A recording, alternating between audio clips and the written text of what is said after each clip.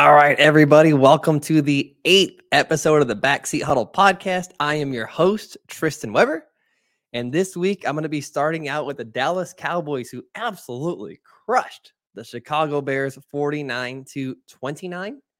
And I have a request for everyone that is watching this or listening to this right now. Please do not blow this out of proportion. Dallas does this every year whenever they have a good team. They blow out a lesser or not so great team, usually at home, and then everyone makes a huge deal out of it about how they're an elite team. They're a Super Bowl contender. We're going to the Super Bowl, and this is our year. Let's rein it back a little bit.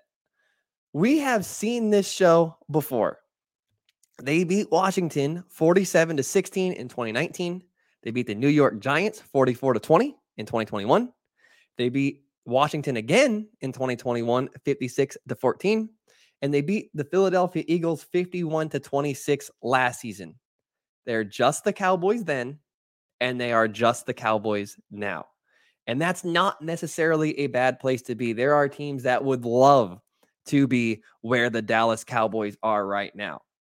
But let's not act like they are all of a sudden a juggernaut just because Dak Prescott is back and they beat down a team that is quitting on defense. The Chicago Bears, right before this game, just traded away one of, if not their best pass rusher, in Robert Quinn. And then immediately after the game, they traded their best player on defense, Roquan Smith, to the Ravens. This team is quitting on defense. Now, the Dallas Cowboys are still a very good team. I am just not buying them as an elite team. In an offensive league, they are significantly better on defense than they were last season, but they are not as good on offense as they were last season. Losing Amari Cooper is not a small thing. We watched him play very well on Monday night. And throughout this season, he is still very much Amari Cooper. Here's the thing about this Dallas Cowboy offense. As we know, they're good, perhaps very good. But where are they special? We know CeeDee Lamb is very good. But do we think he's special? And we know Dak Prescott is good, very good. But do we know he is special? And then this team also refuses to start the best running back on their roster. Ezekiel Elliott has never had a 3 rushing touchdown game. In his very first start, Tony Pollard had a 3 rushing touchdown game. And one more thing that everybody seems to be overlooking in regards to the Dallas Cowboys playoff hopeful success is Mike McCarthy. Does anybody watching this actually think Mike McCarthy is a great, good, very good elite coach? Do we actually think that this is a guy who had a losing season with Aaron Rodgers? Do we really think and anticipate that he is a good to great coach and that the Dallas Cowboys are going to have a coaching advantage at any point during the playoffs when they get there? It is very easy to hide those deficiencies when you are playing a not so great team like the Chicago Bears. Now, all that being said, the Dallas Cowboys are very much a contender to get to the Super Bowl, but it is not necessarily because the Dallas Cowboys are all that or they're great, but it's because the NFC as a whole is not as strong as we are used to it being. With the LA Rams failing and the Tampa Bay Buccaneers failing, there are two what we expected to be juggernauts in the NFC that are just not going to be there come December, January, and potentially February. So if the Cowboys are going to make it to the Super Bowl, it's going to be because they're in the NFC, not because they're an extremely great team. On the other side of that game, Justin Fields looks like he could end up being a Lamar Jackson, Patrick Mahomes hybrid. And I know that it's early to say that, but his play style looks very similar to both of theirs to me.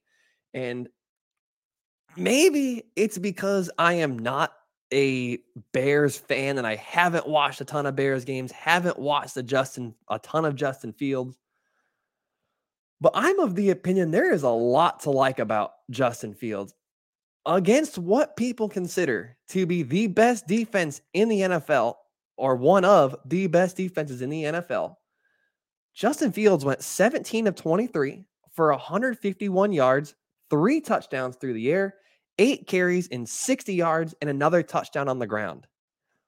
4 total touchdowns against one of the best defenses in the NFL is impressive any way that you look at it. Justin Fields was responsible for every touchdown the Chicago Bears had. The announcers mentioned it in the broadcast as well. Each week he has a wow play. They're just looking for him to be more consistent. And a great example is the throw down the sideline up to Velus Jones Jr. that he dropped.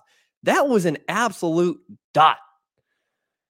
They also mentioned that the Bears have multiple 21-point comebacks this season. That does not happen if your quarterback sucks or is talentless or just isn't any good. Your quarterback is your catalyst. The offense has to run through him. And for him, he is a part of these 200-yard rushing games that they are having. And he is the catalyst to those games. The Bears really need to get Justin Fields surrounded with some offensive weaponry. They need to help him up front and they need to help him on the outside, because right now it feels like the Bears are damned if they do and damned if they don't. They don't pass block very well right now. And on the plays they do pass block very well, it feels like you look downfield on the replays and there's just nobody open. So the Bears are very fortunate right now to have someone like Justin Fields that can move around in the backfield, kind of get free, create a little bit of time for the receivers to get open, to find some space, and to make things happen. Otherwise, this situation could be significantly worse. And Justin Fields shows fight every week and leaves it all on the field every week and takes a beating every week. And we see it over and over and over again.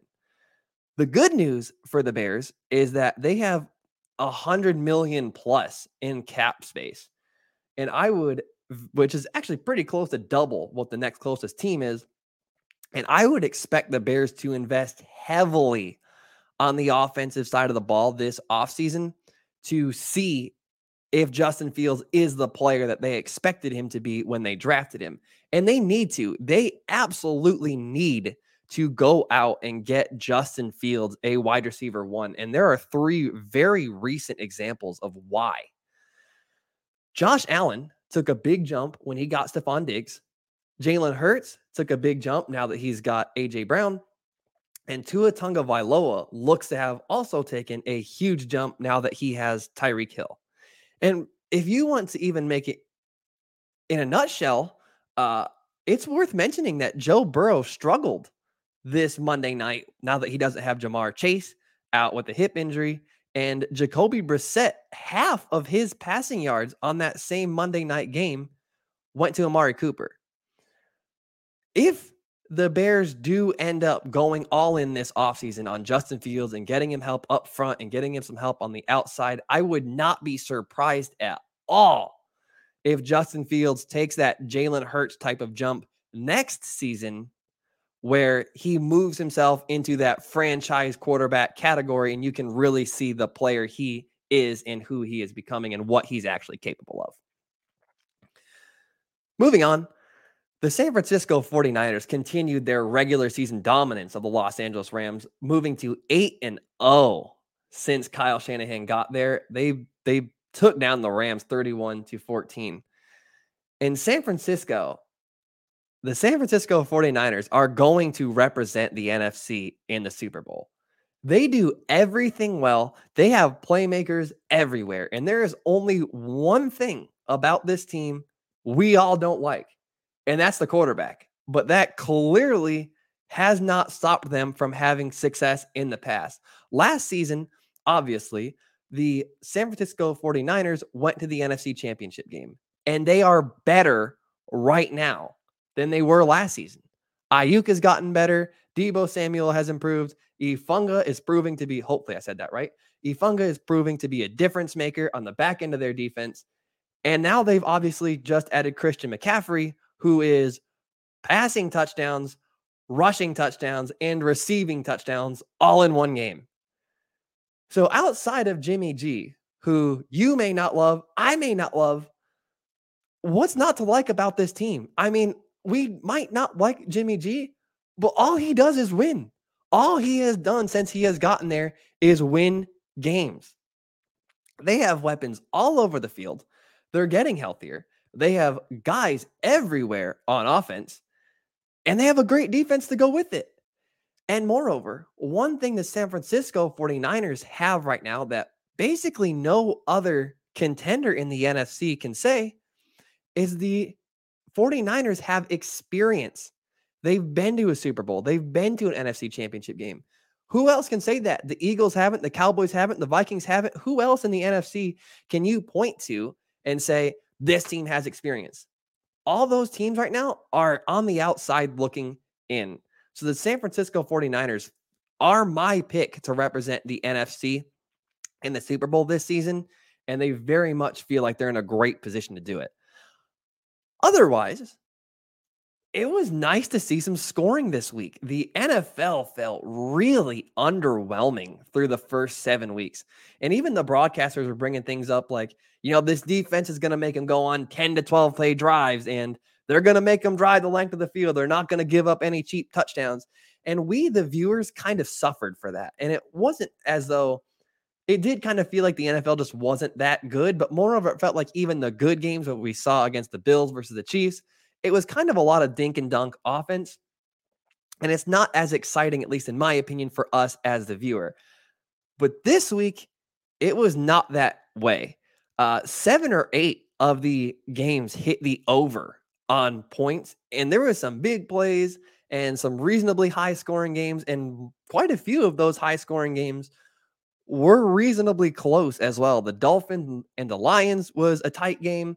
The Panthers and the Falcons was close. The Vikings and Cardinals was back and forth. And at times before it became a blowout, the Chicago Bears and the Cowboys game had some intrigue as well. And overall, it feels like as of week 8, the NFL is hopefully trending back toward that quality of play that we had seen the past couple seasons, with the big plays, the exciting plays, the highlights that we all like to see. And it was nice to kind of get back to that quality of play that we are used to seeing. And I hope that the NFL continues to trend in that direction versus what we had seen in the first 7 weeks where things appeared to be a little sloppy, a lot of dink and dunk offense. So I really hope moving forward, the NFL continues toward this trend that we saw this week. In addition to that, the past 2 weeks have really fleshed out who the contenders and who the pretenders are this season. And there is a very small number of legitimate contenders who can make it to the Super Bowl. And it feels like there's even a smaller number of teams who have a real shot to win the Super Bowl this season. As of week 8, the end of week 8, the teams that can make it to the Super Bowl are the 49ers, the Chiefs, the Eagles, the Cowboys, the Bills, and the Ravens. And the Ravens would need some help to get there. But that's 7 teams. Everybody else, it does not feel like they're a legitimate contender right now. And coming into week 8, we had some questions about some teams, confusion about, hey, is this team real? Is this team a pretender? Is this team a contender? What is this team? Teams like the Buccaneers, the Los Angeles Rams, the Los Angeles Chargers, and perhaps even the New York teams, the New York Jets and New York Giants. There were some questions about how good of a team they actually were and what the quality of those teams are, and are they legitimate deep postseason threat? And it feels like at the end of week 8, those questions have kind of been answered, and we know what teams are what and what teams aren't. However, of that list, I would feel very uncomfortable completely counting Tampa out of it. Now, up to this point, Tampa hasn't looked like a good team, and their record reflects that. And perhaps this is me being a Tom Brady homer. I'm a big Tom Brady guy, but I feel like he's earned the right not to be counted out at any point, just simply due to the 20-plus years of dominance we have seen out of him. If it feels like if anybody can right that ship, no pun intended, it would be Tom Brady and the Buccaneers. However, up to this point, this version of the Tampa Bay Buccaneers has not proven that they can really be or do anything. I just feel uncomfortable completely counting them out of it. So to wrap up my show, I'm going to go ahead and move up to best and worst of the week. Best of the week is that man in Carolina, PJ Walker, had the throw of the season this week against the Falcons. Even Patrick Mahomes tweeted about it.